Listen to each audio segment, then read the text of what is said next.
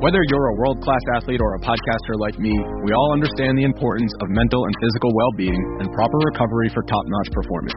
That's why I'm excited that Unified Healing is sponsoring podcasts on the Blue Wire Network.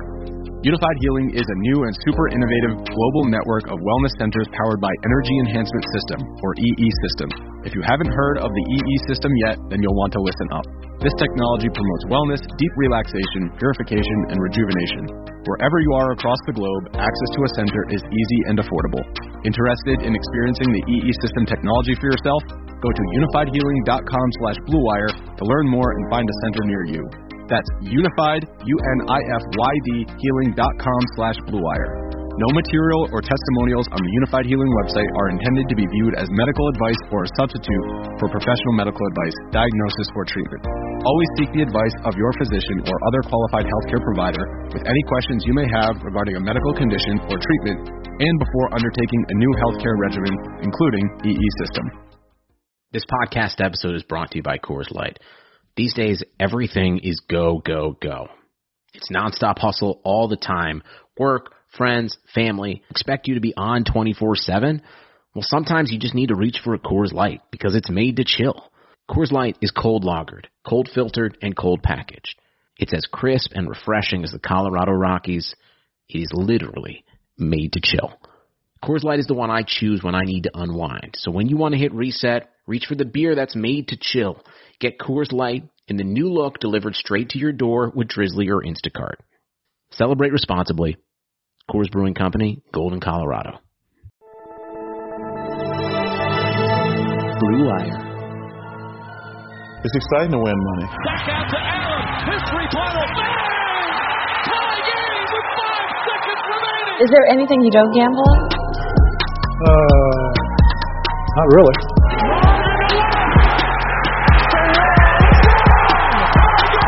Gambling gods? Fickle bunch. Oh, yeah. So easily offended.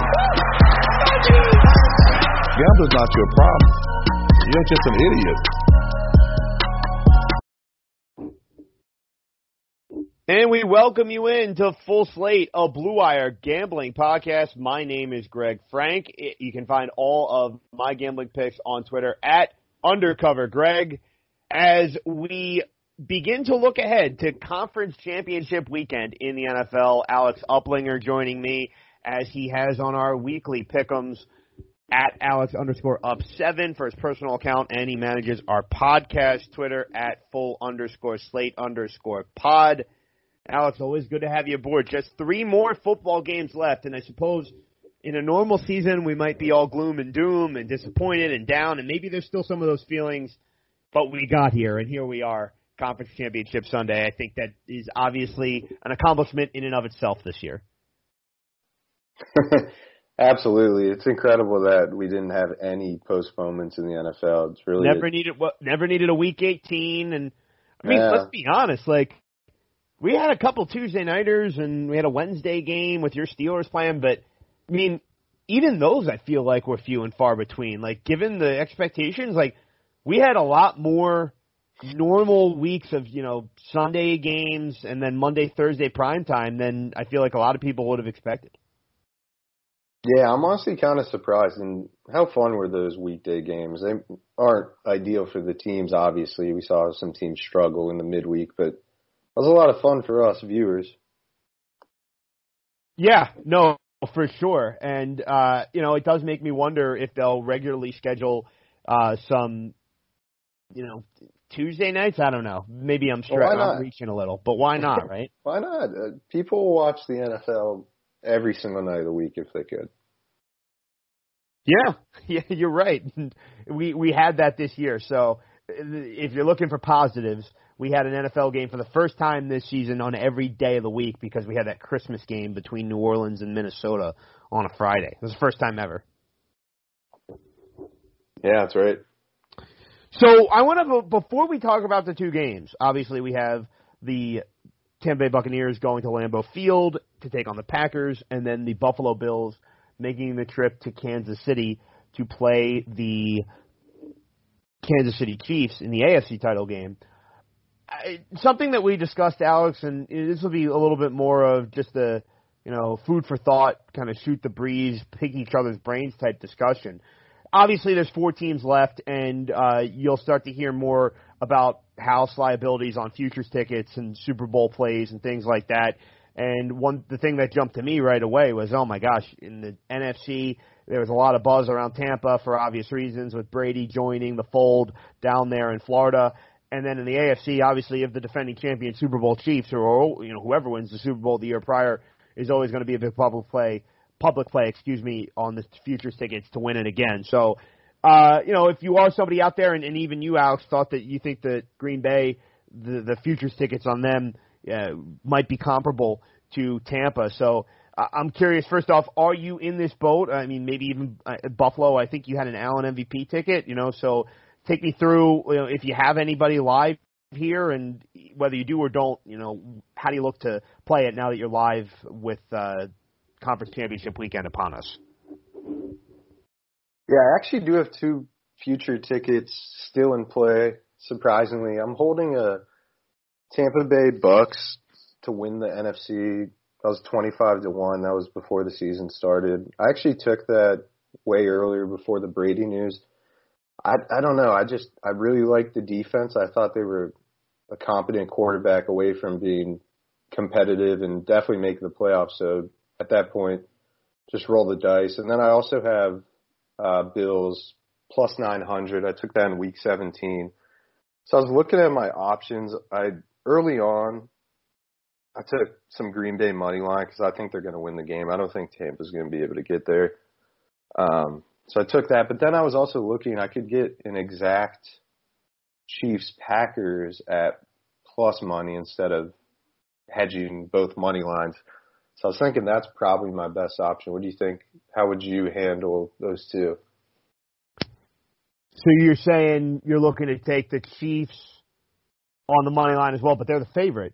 So I can get there's exact matchups, Super Bowl matchups. I could get Chiefs Packers at plus 150, I think, right now on FanDuel. And your futures are Tampa and Buffalo, correct? Yeah. I think that's a smart way of doing it, because I think, when we play these futures, obviously we're getting these big plus prices, and while you can, as you mentioned, you can hedge out of the Tampa play by just playing the Green Bay money line.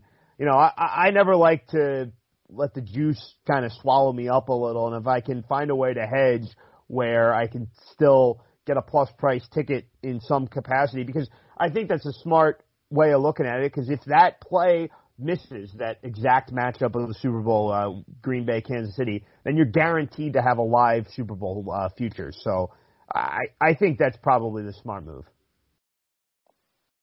Yeah, I think so too. Getting that plus price, it's just tough to hedge. I don't love doing it, but I think guaranteeing a profit is probably the best option there. Yeah, and I mean, I guess futures tickets, and if you screw around and try and do those big parlays, like, I don't know, Alex, if you'll ever on an NFL Sunday just say, all right, here are my 5 or 6 favorite sides. I'm going to parlay them all and just, see what happens. And if you hit the first 5 legs of one of those kind of parlays and want to hedge there, I think it kind of makes sense. I mean, on a straight bet or just week to week basis, like, I am not about hedging. Like, I just don't think it's a wise investment. I'll go for middles a lot and try and hit stuff like that in game. But I just on a bigger picture, like, you agree with me that, like, the futures and if you just want to have some fun and take one of those big parlays, like, that's kind of where your best hedging opportunities lie? Yeah, I can agree with that. It really depends what you've put down and what you're comfortable with losing. Like, if you have, a 5-team parlay and you put $25 down, I don't think I would necessarily hedge unless you have a right. Well, sure, yeah. Unless there's obviously some breaking news or something that really sways you off that last pick that you already had taken. Yeah. So I guess now on the other hand, like, let's look at it this way. Like, you happen to have a live futures ticket in each conference with Tampa and Buffalo.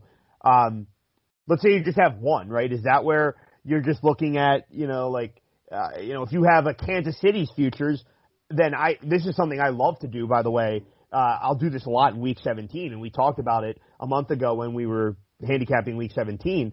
If you have the Chiefs to win the Super Bowl, then it's a slam dunk that you just take the Bills plus the 3, and you obviously hope that Kansas City wins the game by 1-3, and you're live on the Super Bowl. And then you hit both. They're favored again in the Super Bowl, and you can take Green Bay or Tampa plus points again. Right. I think plus that's money the on move if you have Green Bay or Kansas City on the futures tickets here. Yeah, I think that's a great idea.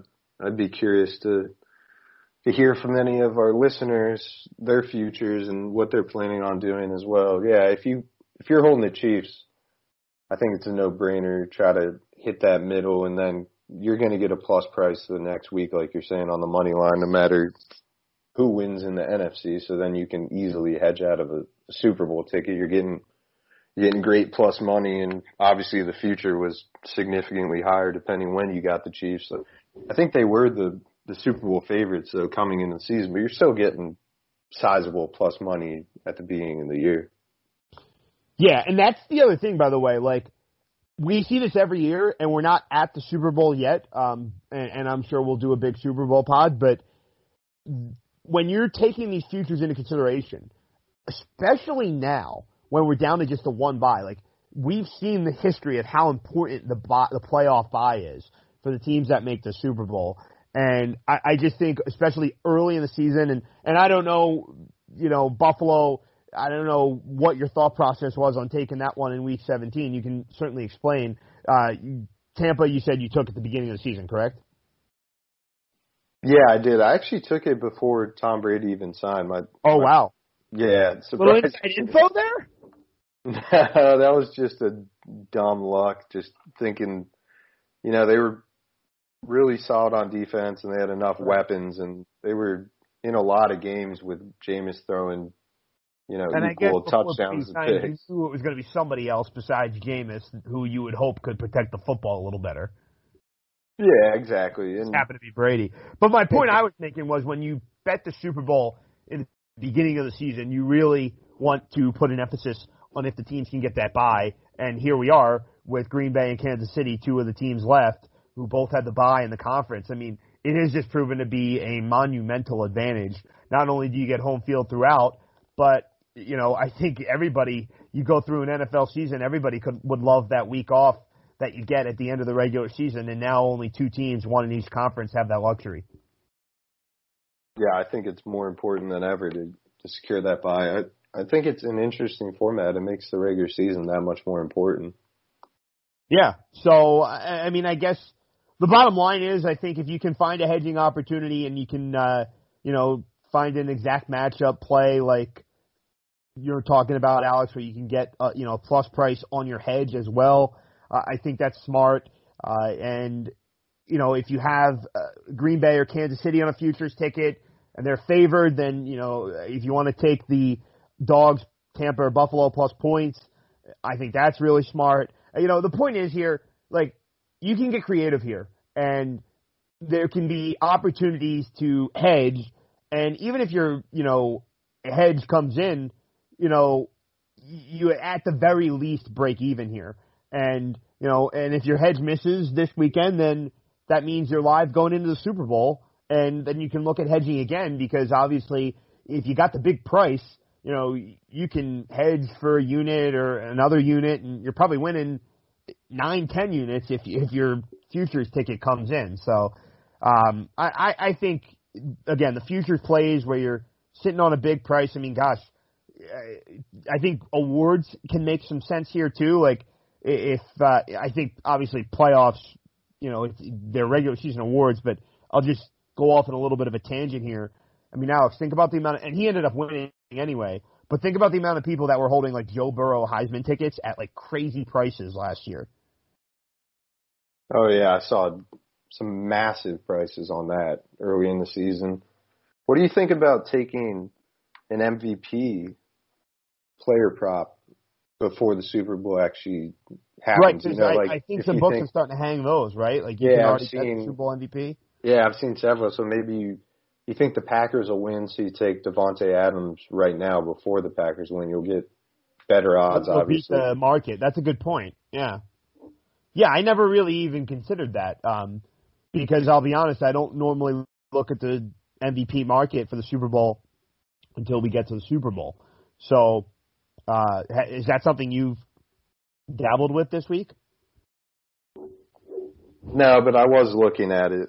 I saw some 12-to-1s on Davante Adams and a couple other players. So I mean, obviously the quarterback is the biggest favorite, so those were the top 4 odds, all 4 quarterbacks. But could get interesting if you have Davante Adams game and he has 2 touchdowns or something and 100+ yards on 10 catches. And, you know, I think we're going to get more into the games in a minute, but Alex, we've seen the Tampa Bay defense, right? That front 7 is very formidable, and they certainly got after New Orleans a lot last week. But it would, you would think if Green Bay wins, then it's the secondary. We saw Mahomes and Tyreek Hill really light them up in that regular season game. The secondary is where Tampa's defense can be exposed, which would mean it could be a big game for Adams, which would also speak to your point about, maybe looking at him as the Super Bowl MVP now.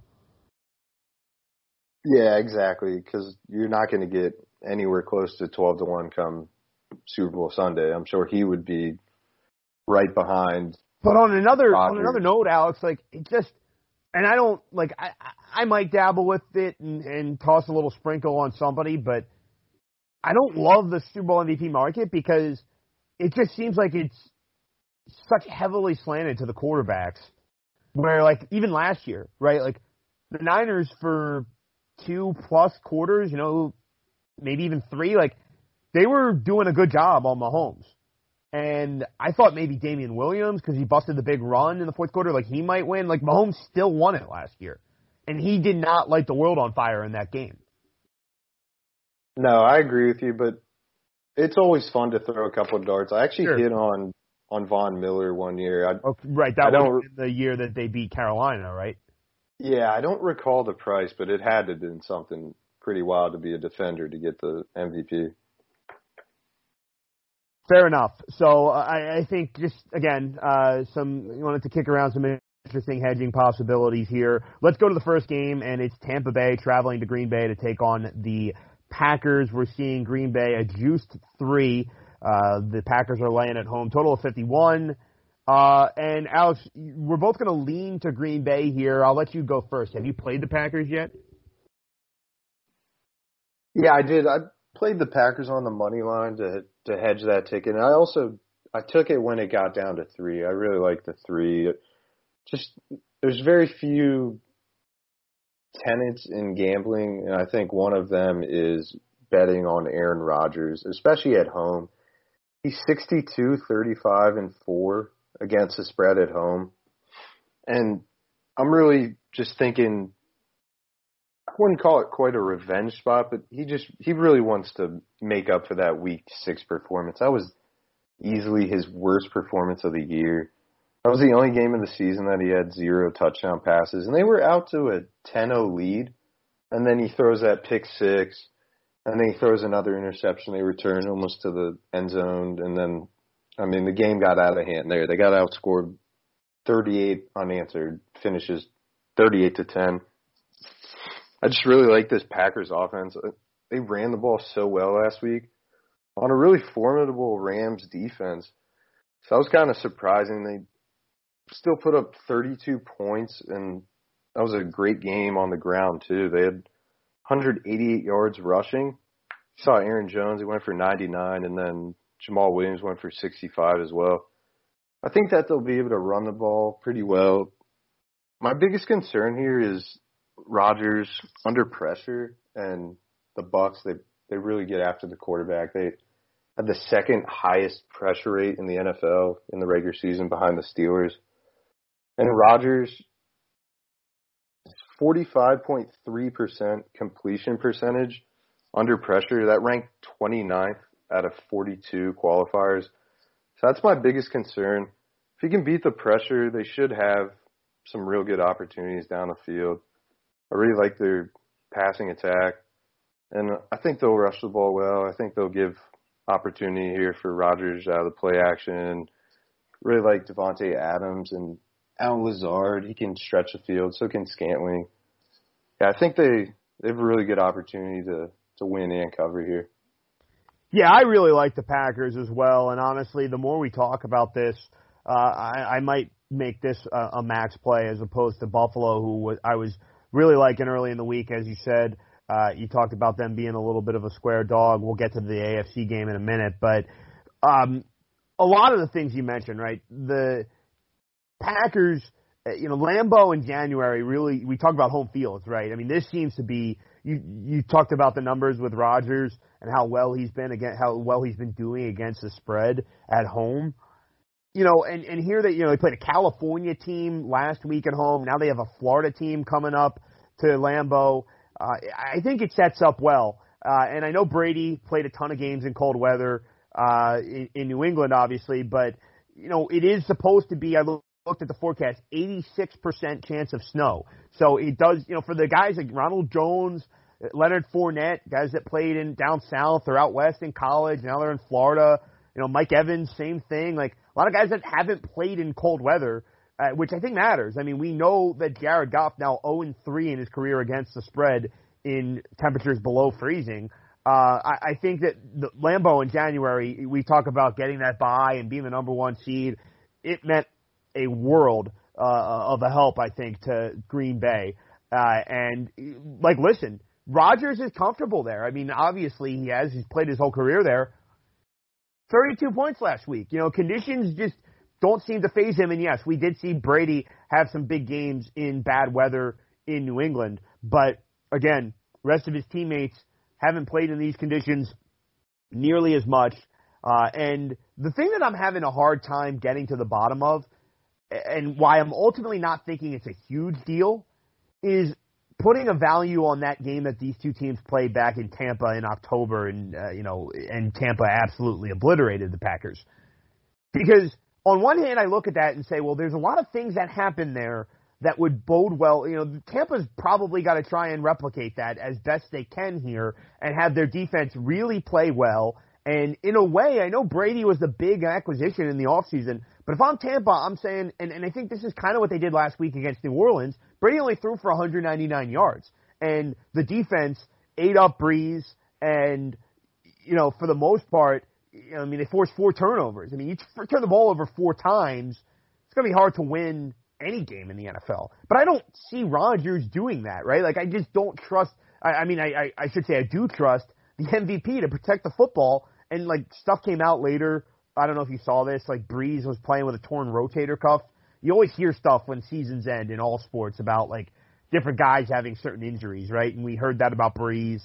I just think Breeze, obviously, at this stage in his career was pretty limited, and obviously Rodgers is just the opposite. So, I look at the Packers as being the side here, and right, wouldn't it make sense, right? This whole season has kind of been a revenge kind of year for Aaron Rodgers in a way, right? They draft Jordan Love, and, nitwits like me and you are talking about the Packers under win total, and, they're not going to miss the playoffs, and it was all a mirage last year. And Rodgers comes out, and as we say, he's the MVP, and little narrative, kind of handicapping to a degree here. It just feels like if you're Rodgers, you've been on this revenge tour, so to speak, and I don't even want to say revenge tour because you still made the NFC Championship last year, but you've been out to prove all these people wrong all season. Doesn't it kind of feel right that you then blow the doors off the team that blew the doors off you in the regular season? I'm going to be on the Packers here. And as far as the total, I lean to the under, but I'm probably not going to play it because, as I said, I do think if Tampa wants to have a chance here, they need to do a lot of the things they did last week where they defended really well. And Brady, in a sense, they ran the ball 35 times last week. Ronald Jones is back from that fluky injury against Washington. They're going to have to run the ball a lot, I think, with Fournette and Jones. And I know they have AB and Mike Evans and Godwin, but I think if you're Tampa, you want to keep 12 on the sideline, they're 12, and, try and use your ground attack to keep this game close. But the reason I don't think I'm going to play the under is, again, like I said, the weather doesn't seem to faze Green Bay. And I think they could still hang 30-plus if Rodgers starts picking apart this Tampa secondary, particularly. So all of it makes me think I like Green Bay. I will say for a prop, I do think Brady's passing yards under could be a good look, just because, as I said, with the receivers and some of the targets that he's had, playing in cold weather for the first time, or very limited experience in cold weather. And as I said, I think that Tampa is going to want to commit to the ground game, as we saw they did last week, in their road win against New Orleans. So if you're looking for some prop action, I think Brady's passing yards under might be a good move.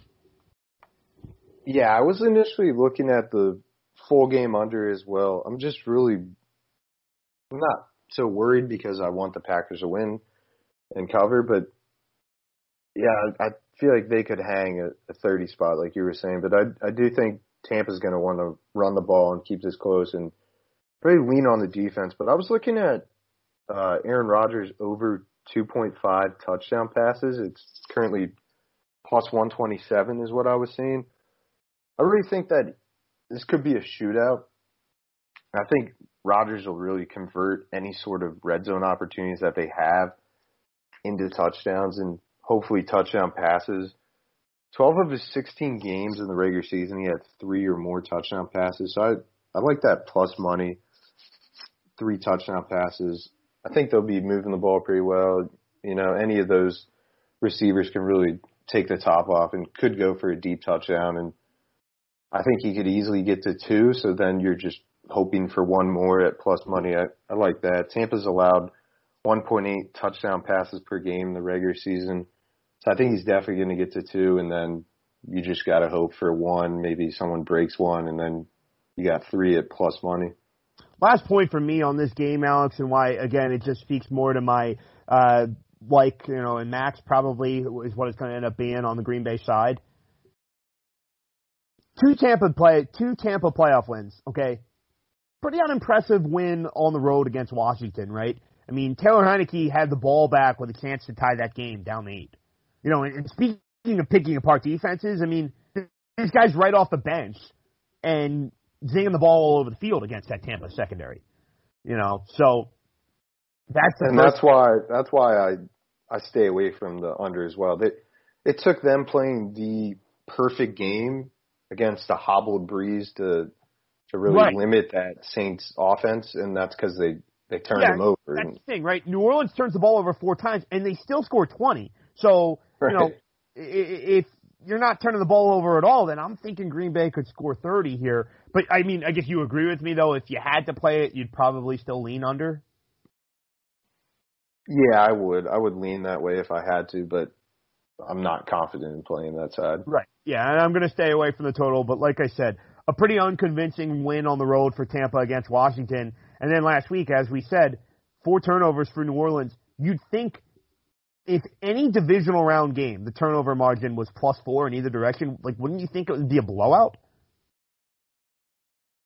Yeah, you think it'd be just uncompetitive at all. I mean, I've seen this as a Steelers fan too many times. You see 4 turnovers and you can't even beat the Cincinnati Bengals. So you turn the ball over that many times, you can't really beat any team in the NFL. And the Saints were still competitive and in that game. So that really speaks to the Tampa defense, who on paper is really statistically good, but they do give up points for sure. So let's take a break and we'll move on and get to the AFC game on the other side. Listen, folks, the Super Bowl is coming up, and sure, we'll all be watching the game, but the best way to celebrate the biggest day in football is to bet on the game. And we want to let you know about a great resource for sports bettors, the Action Network.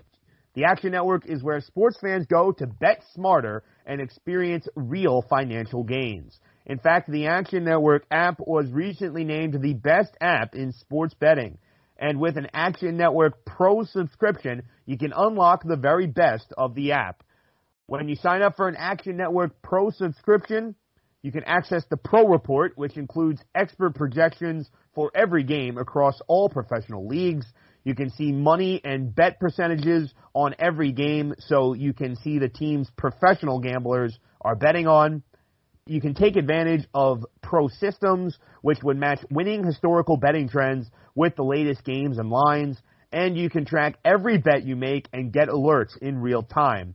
So if you're looking to bet smarter, an Action Network Pro subscription is the best way to get started. And for a limited time, our listeners can receive 50% off an annual pro subscription. Just go to actionnetwork.com now and receive a 50% off your annual subscription when you enter the promo code FULLSLATE. This offer won't last for long, so go to actionnetwork.com to sign up for a pro subscription and use the promo code FULLSLATE, that's all one word, to receive half off and start betting smarter today. And we're back here on Full Slate, a Blue Wire gambling presence. And we're back here on Full Slate, a Blue Wire gambling podcast, as we continue to look at Championship Sunday in the National Football League. Just kicked around a little bit of a futures discussion there, as well as our handicaps on the NFC game. My name is Greg Frank. Find me and all of my picks at Undercover Greg, joined by our co-host and producer, jack of all trades at Full Slate, Alex Uplinger at Alex_up7, and he manages our podcast Twitter at @full_slate_pod. Alex, I have to ask you, before we get back to the NFL, we're sitting here on a Thursday night. I just went 3-0 in college basketball with Jacksonville State, Cal, and Arizona State covering for me. Have you recovered from one of the most all-time bad beats?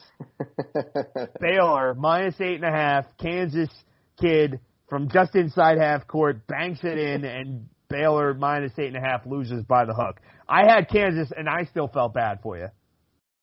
Honestly, I've thought about it every single day since. I see anything Baylor related, I still see the highlight pops up randomly. I still think about it all the time.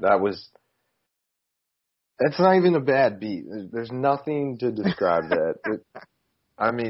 Did you see the reaction of the one guy on the sideline? Oh my God, the guy in the white hat. He had Baylor on the spread. No one's that upset to win by 8. Yeah. Yeah, you have to. If you're in attendance, you have to bet the home team. Yeah, especially in a big game like that. So, certainly looking forward to getting back to more. These bench guys just get in the fucking game. That was like a senior walk-on. This is his time to shine. There's a reason, you watch Bad Beats with Scott Van Pelt every Monday night. There's a reason it's all college games. Because when the walk-ons get on the field or get on the court, they want to play well. They want to score. If they're on defense, they want to stop them. And if there's a loose ball, the defense wants to pick it up and run it in. They're not getting game checks, whether they play or not. That might be the only time they ever step on a Division I basketball court or football field. So that creates shot a lot of nonsense in garbage time. Absolutely. It was the biggest shot of that kid's career. The worst part about that Do you think the kid knows? He has to know by now the magnitude of that shot, right? Oh, absolutely. I'm sure people were tagging him in that, and his buddies were texting him, nice shot.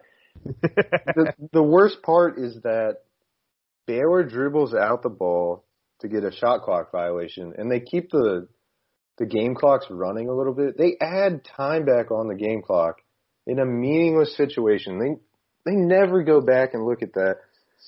So they give them 1.9 seconds, and the shot clock violation puts them at half court. So one pass and then one shot with that much time. And of course he makes it. I had a feeling the entire time watching that. I just knew. You're doing enough. You just know what's coming, right? Absolutely. I'll never recover. I'll think about that for the rest of my life. Looking back to doing more college basketball pods, me and Bill Christie at Larry's Locks 2 will have one out on Saturday morning. But let's get back to the National Football League as we have the AFC game to handicap as well. And I'll be honest, I know we got the same point spreads in both these games. Home team is laying 3, but I am more intrigued. I don't know if you agree with me, but Alex, I don't know. I'm more intrigued with this AFC game just from, I know we're a gambling podcast, but if you put the gambling aside for a minute, and just said, which game are you more excited by? I think the AFC game is definitely mine. Oh, yeah. I love it. It's just two future stars of the league, current stars, but two of the younger. You look at the NFC matchup, it's two of the older quarterbacks in the league, and then this AFC matchup is I'm glad you younger. mentioned that, because it kind of hit me a little this week, and it certainly will again when those two quarterbacks in the NFC Championship game are gone. But Phillip Rivers and it looks like Drew Brees, I think he's probably got to hang it up. So if he does, that's two more guys. And you can debate away about Rivers and if he should be in the Hall of Fame or not. Brees is definitely headed to Canton. But doesn't it kind of, hit you a little more when these guys go? Like Kobe a few years back in the NBA, damn, I'm getting a little older. Yeah, it genuinely makes me sad, to see these guys that we saw drafted. Right. Yeah, we grew up. We saw these guys drafted and grew up with them. And the passing of the torch is underway. Ben Roethlisberger will probably be done after next year, but thankfully the Steelers just signed Dwayne Haskins, so that's the future Super Bowl. You ever been? I actually have. I have been a couple times with my cousin. They're not too shabby, so he'll probably find his way over there. Yeah, he'll find his way. I do wonder, I did see that, and I do wonder, obviously Tomlin did not hesitate to move on from Antonio Brown, and I think it turned out all right for the Steelers. I wonder how short of a leash it is for Haskins going there. Yeah, that's a great question. This is definitely a make or break. I think it's good for him to get in a structured organization where he'll actually be given a chance to compete and perform. The season with Washington, new coach and no OTAs, really limited training. There wasn't really much of a competition there, so he was just handed the starting role. He'll actually have to work for a backup spot here. I like the idea of a project, learning under Ben for a year. And so who's the odd man out? Is it Rudolph or Dobbs now? It's probably going to be Dobbs, unfortunately, just because Rudolph knows the system way more, even though he'll never be a starting quarterback. I would like to see Dobbs get a little bit more of a look, but I guess that's not in the cards. No, I completely agree. We saw flashes of Dobbs in that game against Cleveland. He was running the RPO pretty successfully. Yeah, and I was going to say, I feel like you Steelers fans have seen enough of Rudolph. Yeah, he's just a perennial backup, very mediocre, but could potentially win you some games. And, yeah, there's enough there.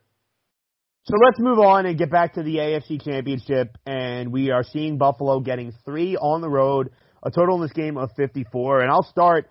Listen, I understand, as you said, Alex, maybe some square dog element here, but I just think, and maybe this is why it's a square dog, I think Buffalo is better than Kansas City right now. And you're going to give me 3 points at a key number. I will sign up and place my wager. Because at the end of the day, this is something we talked about before we got on the air. And I know we are a gambling podcast, but I will bring this up even to people that don't bet, because I think the spread is always an indicator of how your team is performing relative to expectations, right? Are you meeting them in a given game? That's what the spread says. And when you continually fail to cover spreads, eventually you're going to lose a game straight up. Especially in the NFL, I think it's 80% of the time the winner of the game covers the spread. So either the dog wins outright or the favorite wins and covers.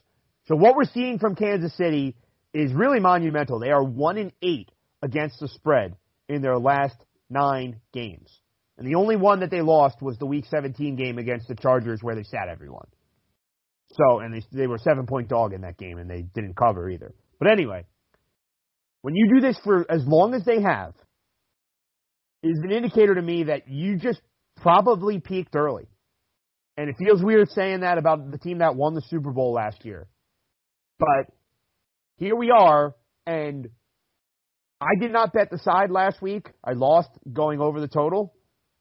But the reason I wasn't going to bet the side was because I wasn't sure. I needed to see, and I thought we might. Kansas City, the starters had 2 weeks off because they had the bye and they didn't play in Week 17. I thought, okay, maybe this is where they kick the car out of neutral, right?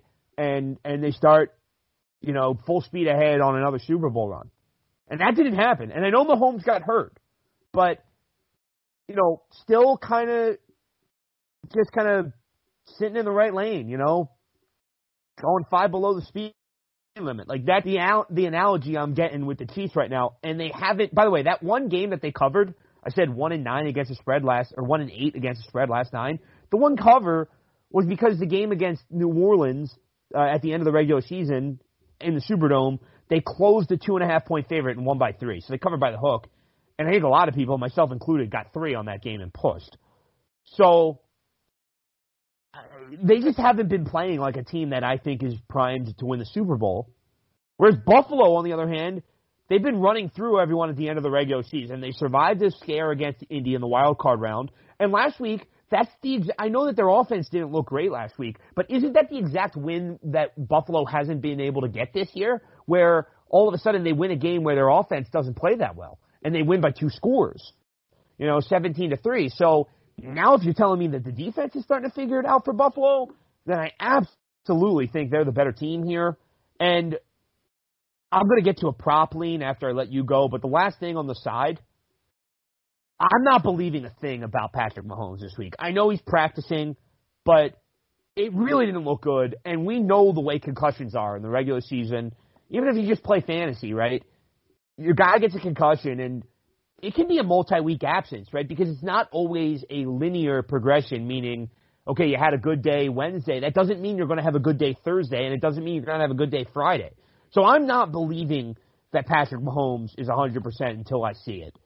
And, if you're telling me that, and this correlates back to my point about Buffalo's defense, if they're starting to figure some things out and they're able to hit Mahomes a little more than we would expect, and he's not 100%, and they can keep him under wraps, I have to think Buffalo's the side here getting a field goal.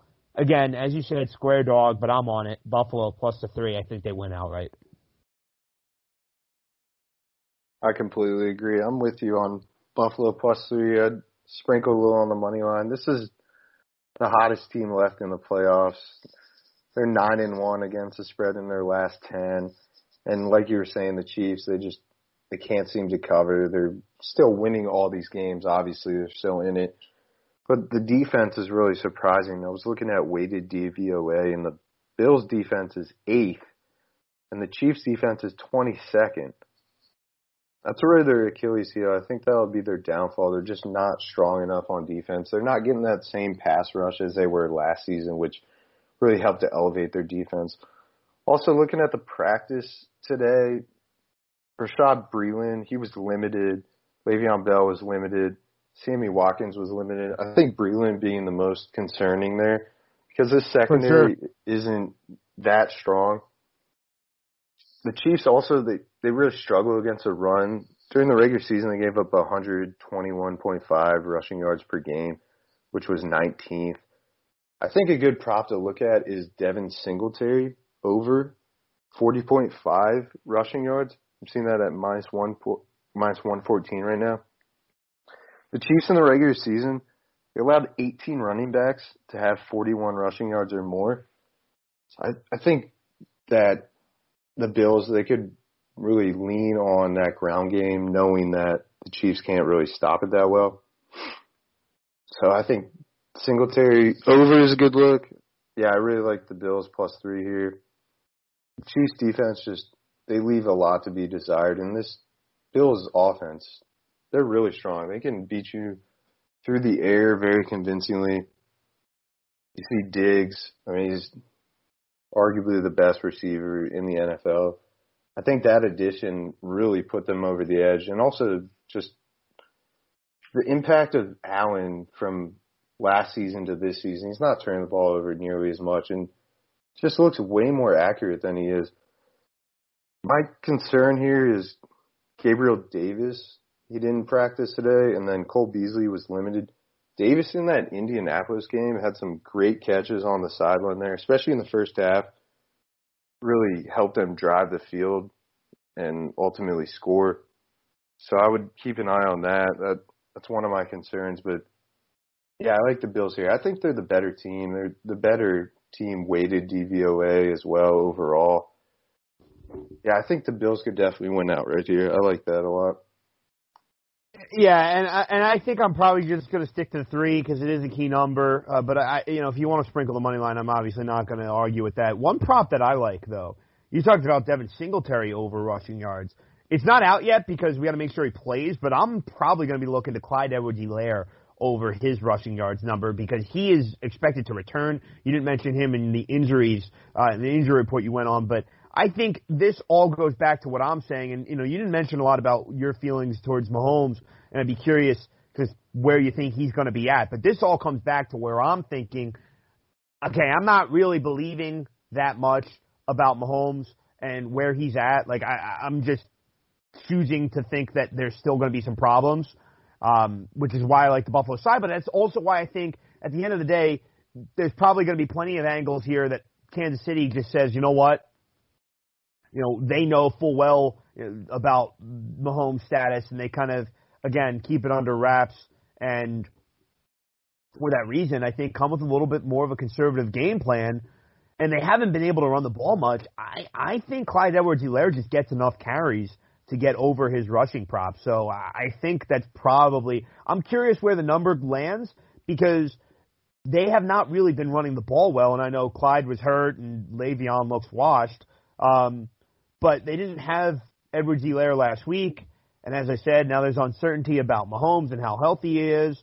I'm expecting to get a decent number on Clyde Edwards-Helaire rushing yards, and so I think I'm going to go over there. I think that's a good look. In the injury report, they did say Mahomes was also dealing with an ankle injury.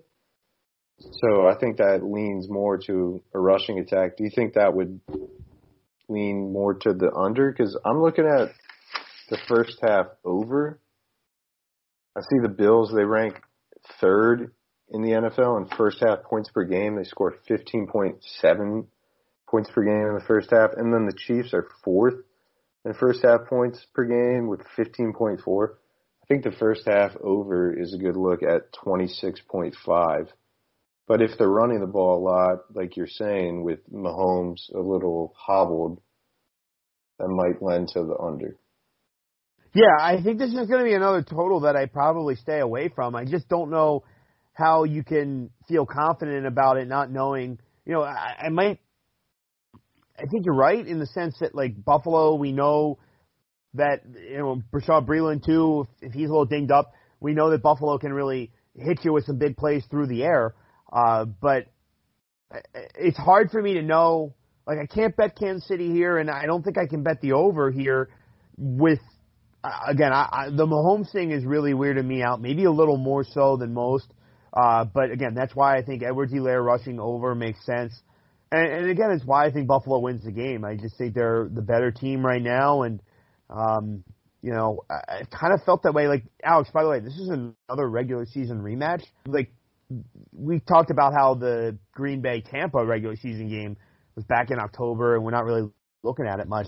Kind of feel that way right now about Buffalo and Kansas City because that was when, remember, Allen went through a little bit of a cold spell there in October where, they kind of limped through a game against the Jets, very unimpressive. I think they won 18-10 or something like that at MetLife. And then shortly thereafter they had it was a Monday game at like 5:00 local time in Buffalo, and the weather sucked, and I just kind of throw that one out too. And yeah, I would honestly throw that out more than even the Tampa, first. Green Bay. Yeah, just the fact that game kept getting pushed, and they got pushed to Tuesday early evening, and that's just got to be so weird for them preparing. Yeah, I would throw that game out even more, and we saw Chiefs didn't even win that in convincing fashion either. Right, exactly. And I had the Chiefs in that game, and that was one that they did cover, but it certainly got interesting down the stretch. So some agreement on both sides. I don't know if that's good or bad, Alex, but we both like Green Bay and we both like Buffalo.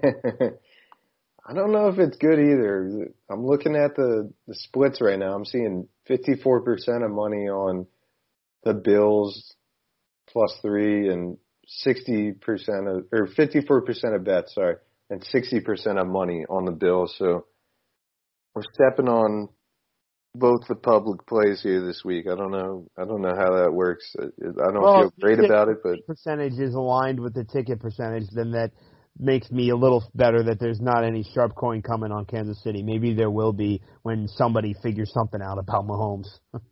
Yeah, I think this number could potentially get bet up right before kick. Right. I think right as Mahomes gets announced that the public's going to come in, you got to bet the Chiefs at that number, right? Knowing Mahomes, I think. Right. I mean, you get Mahomes at home. So I'll be honest, like, if we do well in the NFC game and then we do see like a 3.5 pop, does that make you want to double dip on Buffalo? That's tough because I'm already on that Super Bowl ticket, right? Yeah. You're on top 3. Yeah, I'm on 3 as well. So yeah, if I get 3 in the hook, down there, I'm just in deep at that point. But being the degenerate that I am, if I see that 3 in the hook, I was saying, if the NFC game goes your way, then exactly, then I have a lot more incentive to go take that 3 in the hook. Last point before we get out, kind of snuck up on me, but if Tampa wins, it's a home Super Bowl in 2 weeks. That's incredible. I think I heard today that would be the first time ever a Super Bowl team at home. Well, right, because remember who almost got there just a few years ago. You know where I'm going with this? Was it Minnesota? That's right, and they got their doors kicked off by the Eagles at Lincoln Financial Field, which was really being an Eagles fan out here in Minnesota. There you go. So I had a lot of fun with that one and ruining the home Super Bowl, and then I went down to Minneapolis for the Super Bowl weekend. I didn't have it in me to blow $3,000. Probably should have, given I have no clue when to be back in the Super Bowl, but because I was looking on StubHub, but like woke up and checked, and it was still like $2,800, $3,000 to get in. So, well, how do you feel about this new hire? I think it's just right from the Jeff Lurie, Howie Roseman mold. I put a tweet out today on my personal account at G_Frank6. A little bit of a shameless plug there, but nonetheless, I think it certainly is a sign, by the way, because they have shown a willingness to go with the off the beaten path a little with their coaching hires. Nobody really knew who Andy Reid was before the Eagles found him. Nobody really was looking at Doug Peterson before they hired him.